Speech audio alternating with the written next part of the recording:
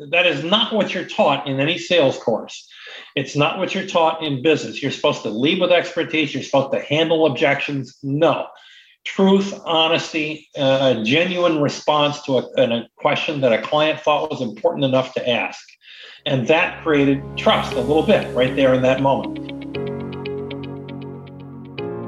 Welcome to the Delighted Customers Podcast. I'm your host, Mark Slayton, and I'm so glad you're here, where we provide practical ways to delight customers and do so consistently. This podcast is all about helping you accelerate the time it takes to embed the customer experience into your culture, earning the right to customer-driven growth. Well, I am so excited for our guest today, who I met in a most interesting way. I had just started a consulting practice focusing on helping small to medium-sized businesses with their strategy in general and revenue growth. And I started reading more about trust. And the reason was because I knew the people that I had worked with prior in corporate America the ones who did really well had this ability to build trust with their customers in a way that they were getting invited to their weddings. They were godparents for the kids. And I said, that's got to be one of the keys. I need to learn about this, and I need to actually do my best to instruct my clients to make sure they intentionally focus more on trust. And one of the books I picked up two great books on it. One was called Trust-Based Selling, and the other one was called The Trusted Advisor. And sure enough, there's this guy named Charles H. Green, who is the author. These are timeless gems that you get that really apply to anybody in any business and in real life outside of business. But particularly those of us in the customer experience world who are both trying to, if you're in that seat, that you have to persuade, you have to sell, you have to influence others. And generally, we don't have this authoritative badge that we can carry around with us. We have to do it by building trust and trusted relation. I can think of no one else who is more knowledgeable. Literally, he wrote the book on trust. And so I'm welcoming today, with great enthusiasm, my friend and mentor, Charlie Green. Thank you, Mark. A pleasure to be here. Thank you for having me. Oh, so delighted. All right. So I can't wait to dig into this stuff because it's just things that maybe we do sometimes without really knowing it, but you can shed light on how we can do this once we get a grasp of what it is more intentionally and more focused to help us in our everyday lives, and those of us who are in the business world, particularly those who are trying to delight customers. So the first question I have has to do with relational risk, right? This idea of trust means if I'm going to trust you, I've got to take some risk. And gosh, there's a whole bunch of reasons in this world why I shouldn't trust anybody, much less you. And so can you help shed some light on how this whole thing might work just in terms of relational risk and how we might approach it? Yeah, well, you put your finger on a very important thing. If there is no risk, there's no trust. I mean, trust is fundamentally about risk. If you think about any interaction between any two people that creates trust, it starts with one of those two people taking a risk to trust the other person. Let's call that person the trustor. The other party is called the trustee. The trustee is the one who has to prove themselves trustworthy or not. And the trustor is an active role. The trustee is a passive role. And usually those of us, whether we're in CX roles or in professional services, we think of ourselves as the trustees. We want to be seen as trustworthy, but we forget that's not what initiates trust. Somebody has to take a risk. So in sales, the phrase is aggressively waiting for the phone to ring. Not a good strategy. If you want to create something, you have to flip over and take on the role of the trustor and figure out a way to take a risk on that other person, whether it's your potential client or your boss or somebody within your organization, whatever. And I'll borrow an idea. I mean, it was originally meant for the sales world, but I think it applies in any situation. It's what I call bring a risky gift. Imagine that you're invited to, a business colleague's for dinner for the first time at their house.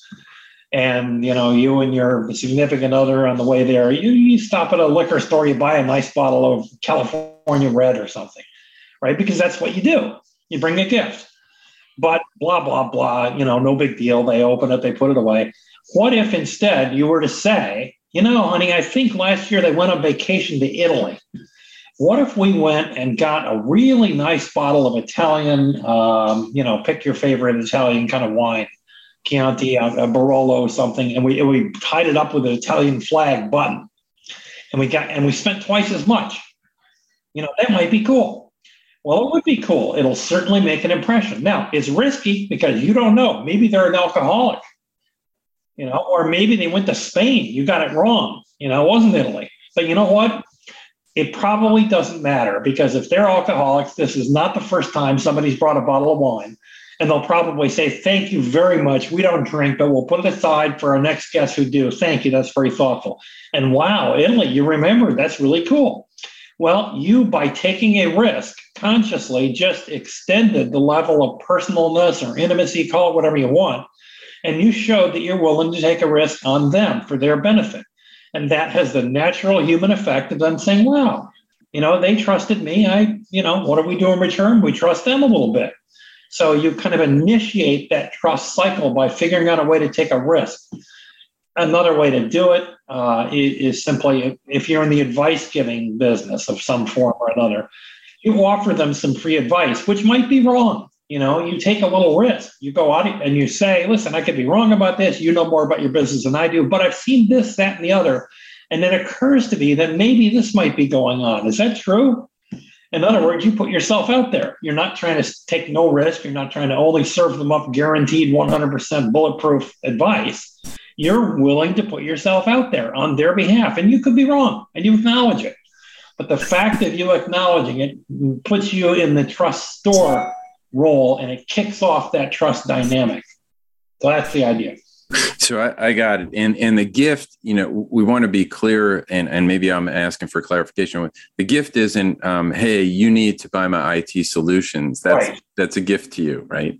Yeah. It's not that kind of thing. It could be any little thing. Yeah. And it's not about giving them something valuable, for money, or giving freebies or cents off promotions.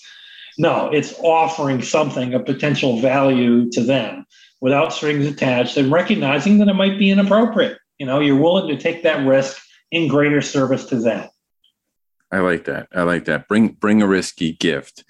And the other thing, as you are sharing the story, it also tells me as the receiver of that you've been thinking about me, and maybe you care about me. Exactly right. A very similar thing is we all get on Zoom calls with people we haven't met. Yeah. And most of us know we should look them up on LinkedIn before we get on the call. Most of us don't do it. But even if we do it, we find some way, I noticed you got a BA in, philosophy or something. Well, blah, blah. Okay, go one better. And notice, they live in Minneapolis. And look at the weather report. And I saw you guys had a big snowstorm in Minneapolis last night, didn't you? Were you in that? What was it like? I mean, you actually care enough to look at and you don't have to bring it up, but you're open to the possibility, so that if the conversation goes that way, you did care enough to look for something interesting. And it's not bulletproof. You're going out there a little bit. You're being a little bit more personal than they are, because you're willing to take that first risk. And what I love about what you're saying, Charlie, is this is not a huge investment in time and generally not money. Correct. It's really, you're taking a few minutes to, that illustration you just shared, it's looking into current events and figuring out, hey, if we're going to have a conversation about this, I might look at a relevant story or the Wall Street Journal or something related to their industry, and just get up to date on it, so you can say you're not just showing up to sell your products. Yeah, and again, you put your finger on another important point. One of the biggest myths of all, we've all heard this one: trust takes time. or a variation on the theme. Trust takes a long time to build and only a moment to destroy. Both of those are myths. It generally does not take a lot of time. What it takes is courage. It takes a willingness to put yourself out there and, touch on a subject that not everybody would necessarily go that way. And by the way, the other part of that, trust takes a moment to destroy. Not if the trust is deep. If it's shallow, then yeah, it only takes a moment. But if you've established a deep amount of trust and you make a mistake, they're not going to dump you. They're going to say, "Hey, that's not like you. That was out of character. What's going on? I thought we're trustworthy. We don't do that again." So cut and slack if they trust you. Yeah, it's so interesting. You mentioned that because one of the metrics that's used often by the XM Institute is when you have clients who are loyal to you, customers, right. Clients who are loyal to you. The correlation to that, the drivers of that often have to do with things like emotional connection, right? Whether or not they were successful in their transactions with you, what they came to achieve, and if it was easy. Those are three things that are commonly driving loyalty. But the benefit of loyalty often is described as not just referrals, which are important to right. many businesses, and share of wallet, an increase in share of wallet. They're going to be repeat customers, but this idea of being more forgiving, when you mess up. You're right. That totally jives with all the stuff that I've done. They'll cut you some slack. They'll give you a break. And which, by the way, also means, related to that, they won't make you jump through all the hoops. You don't have to do all the check boxes. They'll wave you through in certain ways if they trust you. I love the example that you share, which is the two different sides of that, the trust that has to do with decisioning. So one was decision by committee versus decision. Yeah, right. I can't remember the exact phraseology of it, but your decisions fly through if there's high trust, and right. If not, they can grind to a halt. Yes. Yep. Very true. And people don't usually say it's because I don't trust you. Right. They usually say, "Oh, your price was too high." That's the universal non-emotional excuse for what they really mean is, we don't feel the chemistry, But, they say the price was too high. Well, nobody argues with that. Right. The conversation stopper. Excellent. Yeah, that's a great point. All right. So when we talk about trust, there's different words, different terminology around this idea of do I trust you? Do you trust me? And two of those words are trust versus trustworthiness. Yes. Can you break that down for the audience? Yeah. Yeah. Let me give you three words actually: trust, trusting, and trustworthiness. Trust is let's say trust. I'm using the word as a noun here. A state of trust, a relationship of trust, a trust-based relationship. That's trust, the noun. That's the end result. That's the description of how things are between us. Then trusting, or to trust as a verb, is like we talked before, to trust somebody. I trust you, you trust me. That is an act of risk-taking. It's an act of courage. It's an act of, putting yourself in harm's way of possibly being hurt. Then finally, trustworthiness, which is an adjective. It's the attribute of the trustee, the person who wishes to be trusted. They want to be seen as trustworthy. And you can break trustworthiness down. We have a thing called the trust equation that looks at 4 components, as you know, Mark, of trustworthiness. But those are the dynamic. A trustor has to trust, as in the verb. A trustee has to be trustworthy, as in the adjective. And if those two meet and connect and click, then boom, the level of trust, the noun, the relationship increases. So that's how I look at those three words. Okay, so I would like to dig into it since you brought it up and let others know what the components are. But before we do, we talk about trustworthy. Everybody wants to be trustworthy, right? When we talk about it, can a brand be trustworthy, or is it more of an individual thing? Yes and no. There are certain components of trustworthiness. You kind of have to break that apart, and some of them can be attributes of a company or a brand or a product, as well as of people. And some of them, no, they are personal. They're strictly individual. So you want to break that out for a second? You want to go there? You know what I'm talking about? Yeah. Oh, yeah. I think so. Yeah. Yeah, it's the what we call the trust equation, which should really be the trustworthiness equation.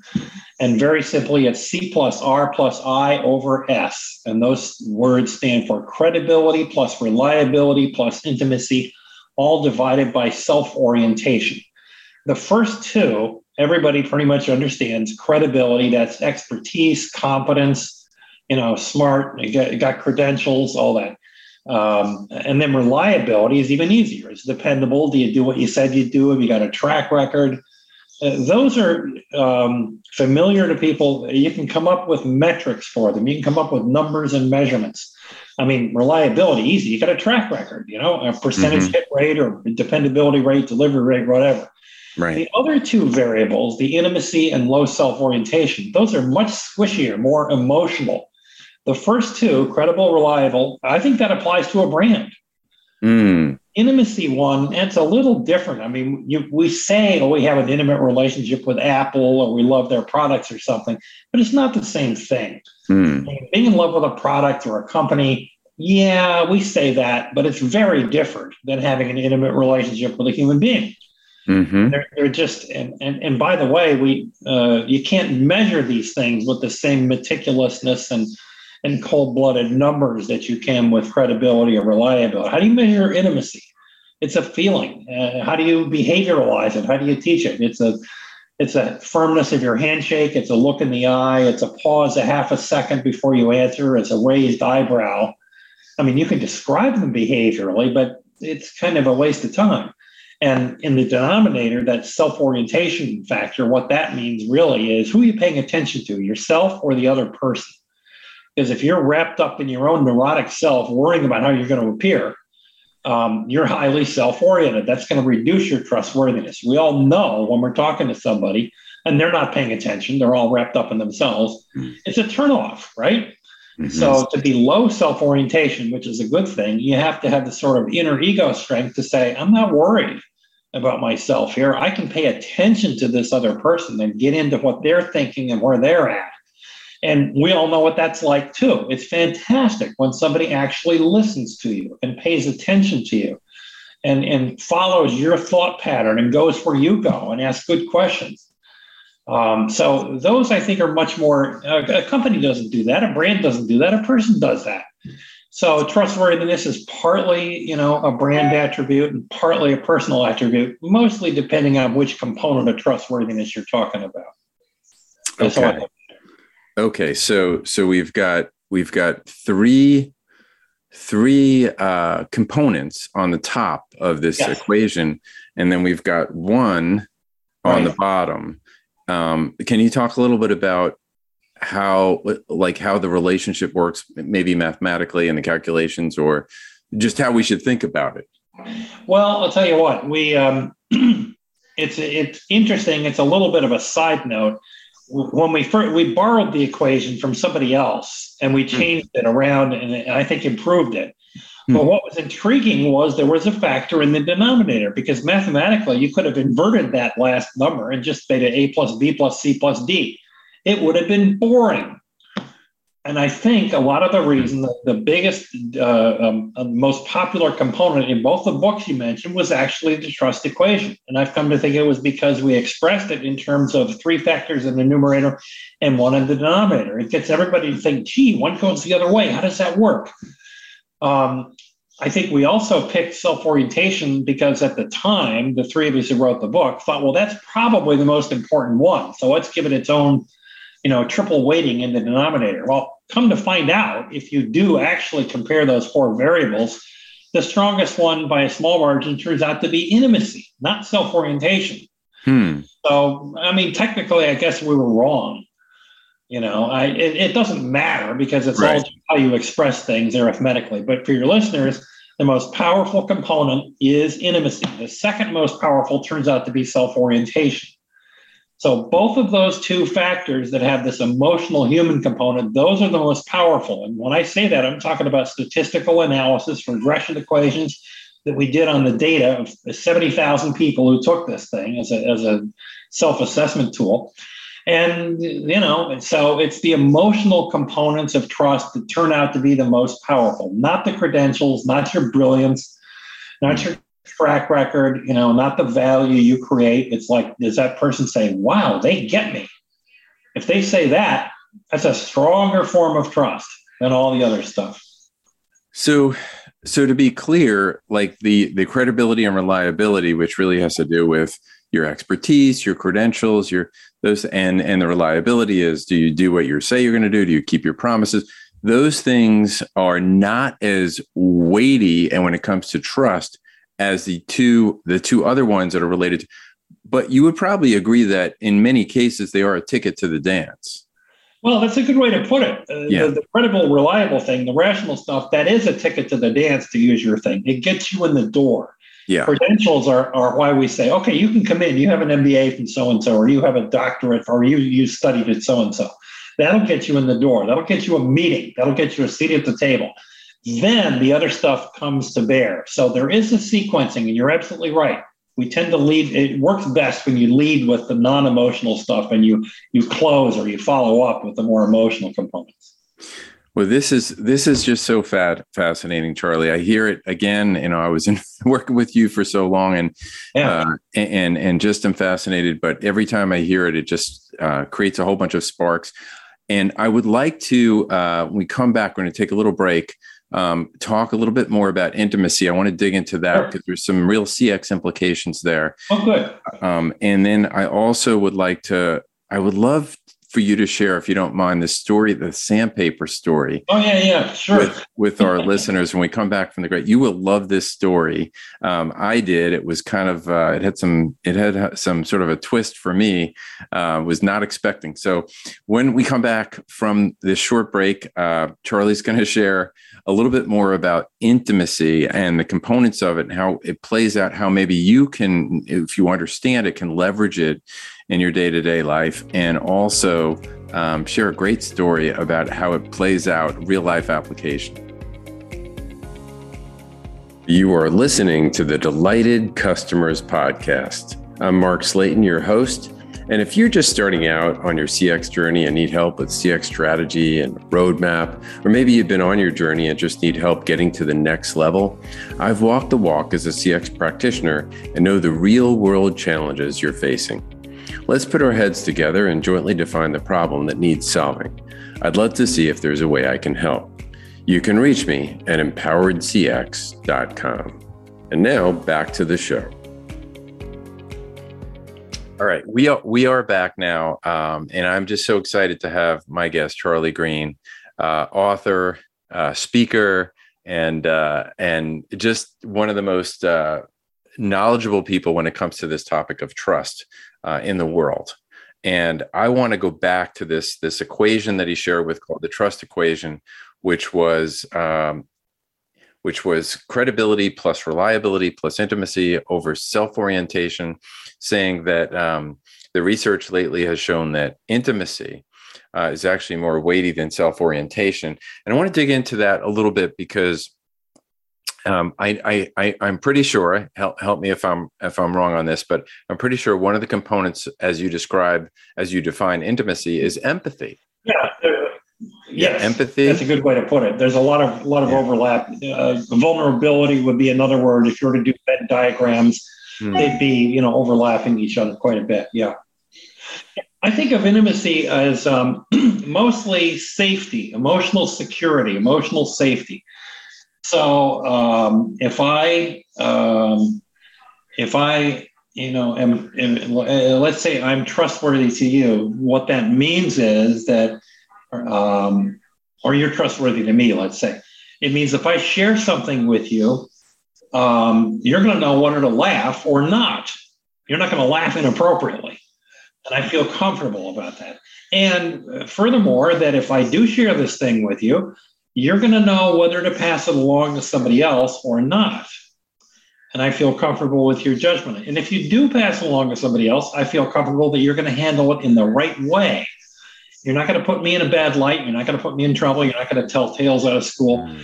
I trust you means I feel safe and secure sharing certain kinds of feelings, emotions, knowledge, whatever with you. I'm not going to be, abused, violated, taken advantage of. So I think that's maybe the best definition. Now, that has a lot to do with empathy, certainly has vulnerability, but at root, I think maybe security is the best word. I feel safe with someone. Gotcha. Okay. Because I think what I'm hearing also is there's two sides to that, but it's definitely emotional safety is on one side. It's like, do you have a vault? Yeah. Right. Do you have a vault? Can I trust you with what I share in terms of you know when it shouldn't be shared any further? Right. Yeah.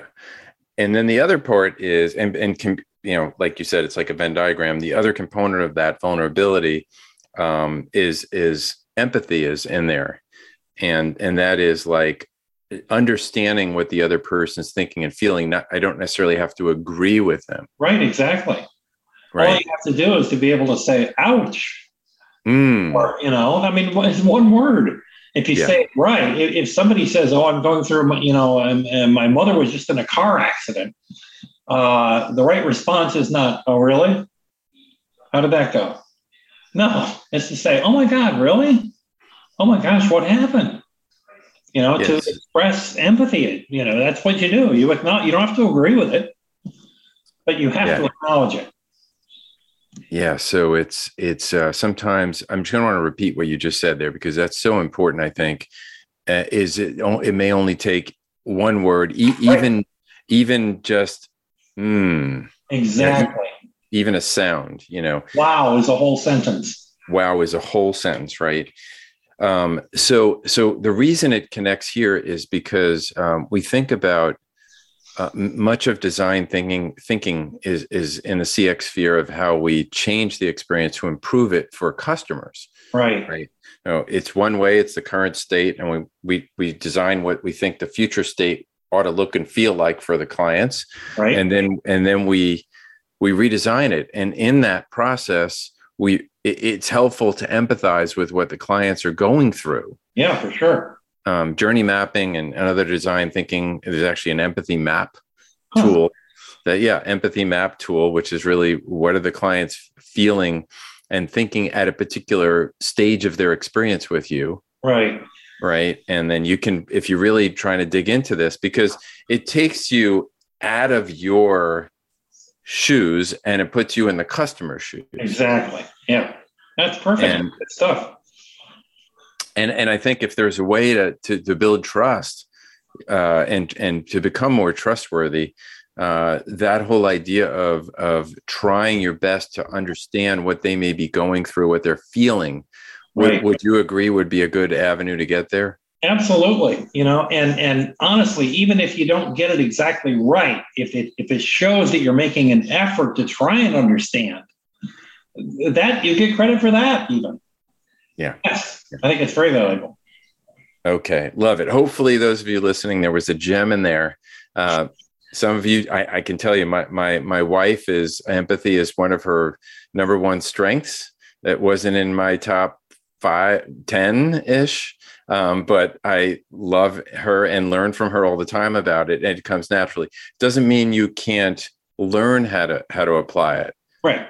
And become more aware of it. And absolutely you can. And boy, the payoff here, as you said earlier, is to becoming more trustworthy in the process, right? Huge. Yeah. The payoff is enormous. Yes. Okay.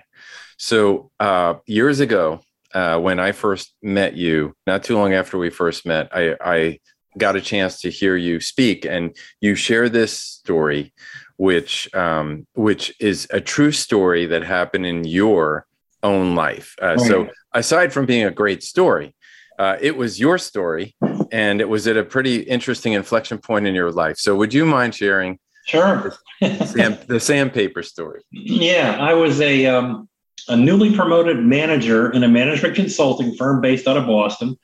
And I was at that stage of my career where you had to learn how to begin to sell, business development. And I got my first lead one day. It was with an abrasives company called the Norton Company in Worcester, Massachusetts, just 60 miles down the road from Boston. Abrasives means grinding wheels and sandpaper. It doesn't get any more basic than sandpaper, gluing rocks on the paper. Anyway, the meeting is with the VP of abrasives, the marketing VP for abrasives. And my boss agreed to come along on this triumphal sales call with me. I didn't really want him there, but he insisted. So what are you going to do? So we go to this meeting. It's 8 a.m. And the usual ritual, you pour coffee, you exchange business cards, you sit down and chit chat for a minute. And then the client looks me in the eye and he leans into me across the table and he says, "Tell me, Mr. Green, what experience do you have doing marketing studies for industrial consumables?" And I thought, what? And then I immediately thought, oh, he means sandpaper. Okay, got it. Momentary feeling of triumph, right? But then I thought, oh my God, how many marketing studies have we done for sandpaper? I was pretty sure, even though this is pre-database days, the answer was 0, probably never. So I'm scrambling in my brain rapidly under high adrenaline to figure out, how do I deal with the fact that we've never done anything like that? I need to say something like, well, not exactly, but we've done this, that, and the other. And fortunately, my boss saw the deer in the headlight look in my face and he interjected. He leaned in.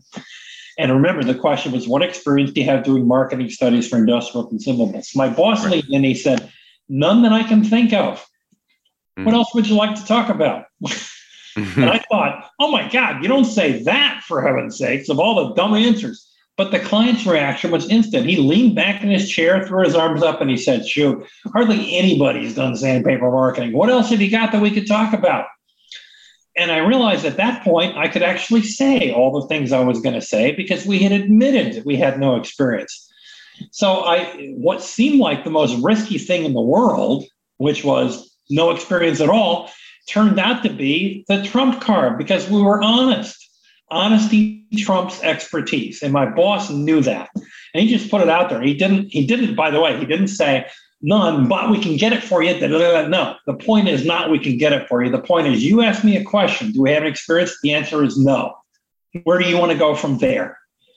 And I mean, wow. I mean, that is not what you're taught in any sales course.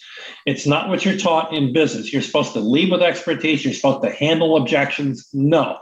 Truth, honesty, a genuine response to a question that a client thought was important enough to ask.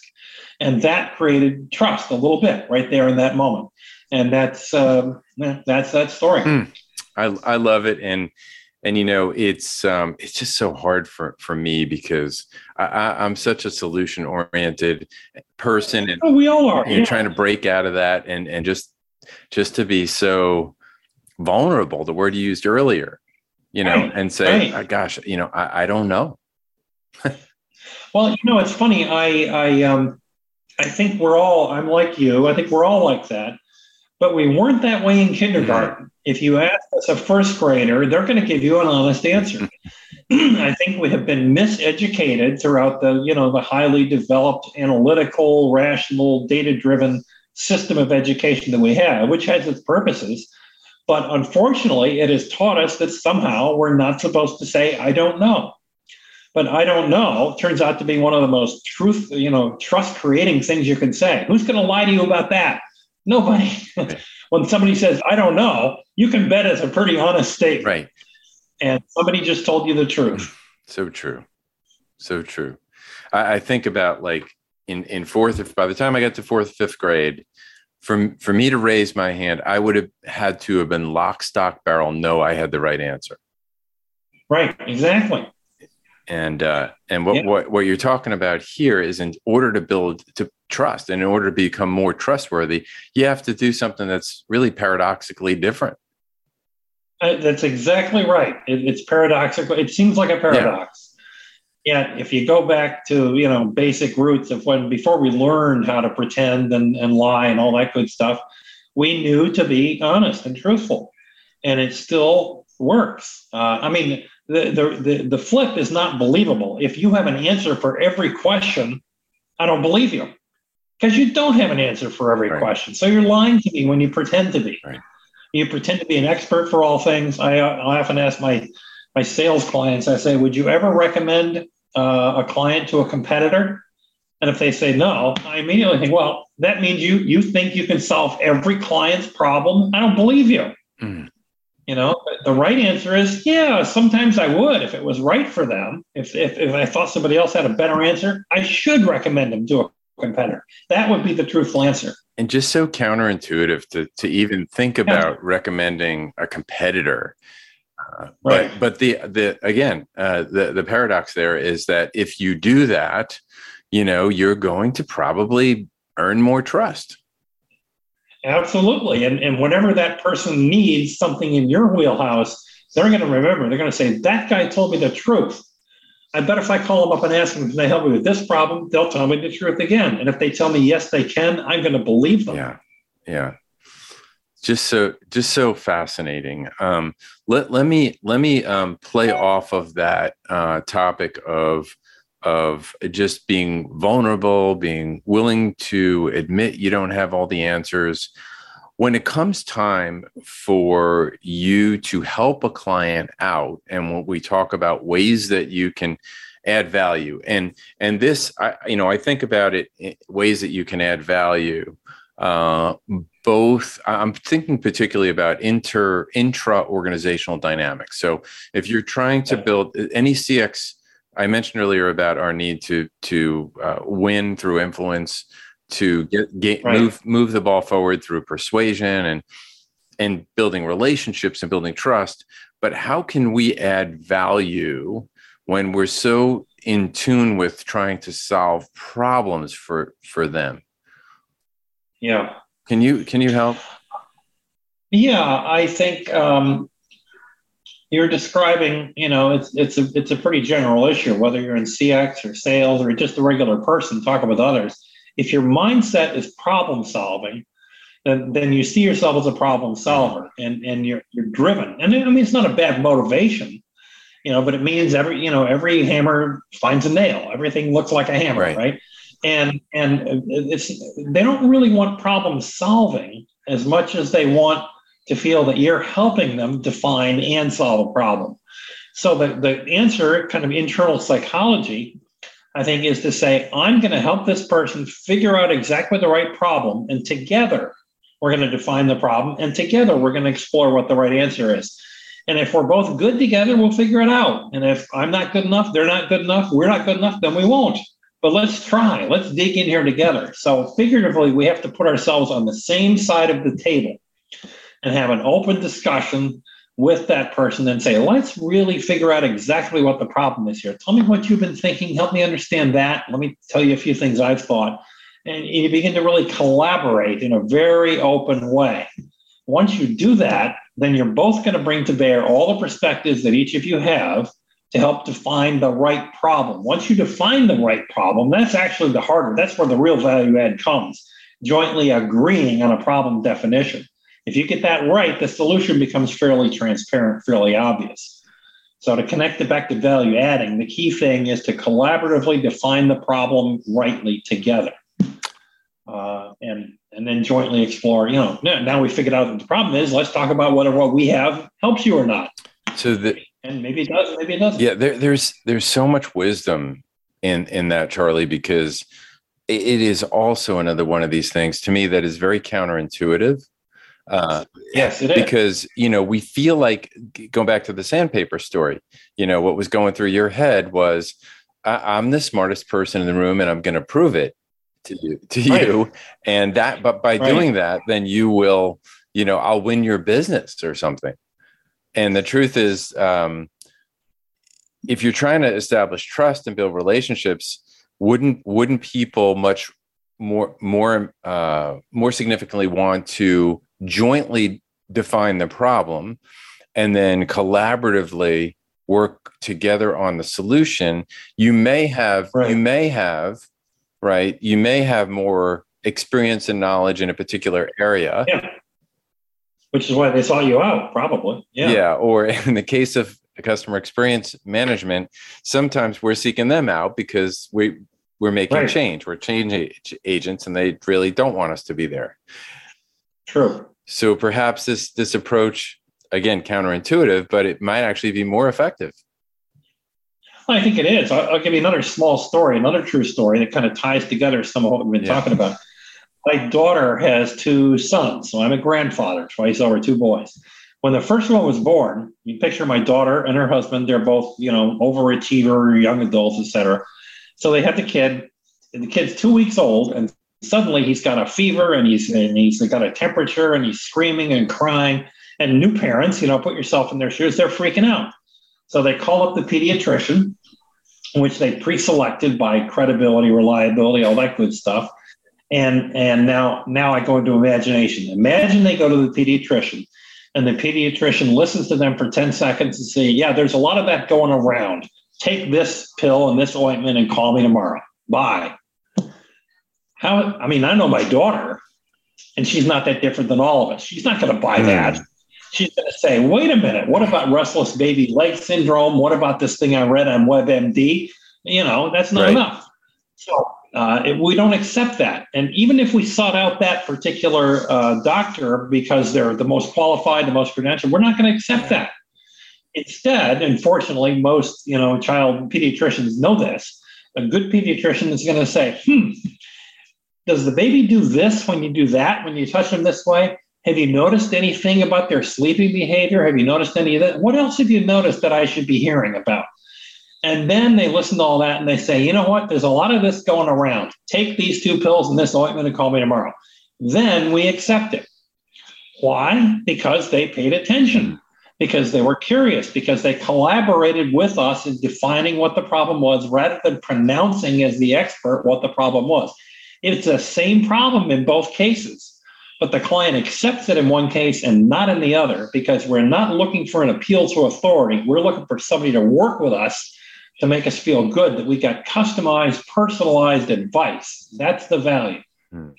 Otherwise you can get it on the web, put in the symptoms and AI is getting better and better at telling you what the solution is, but we don't trust it in that same way.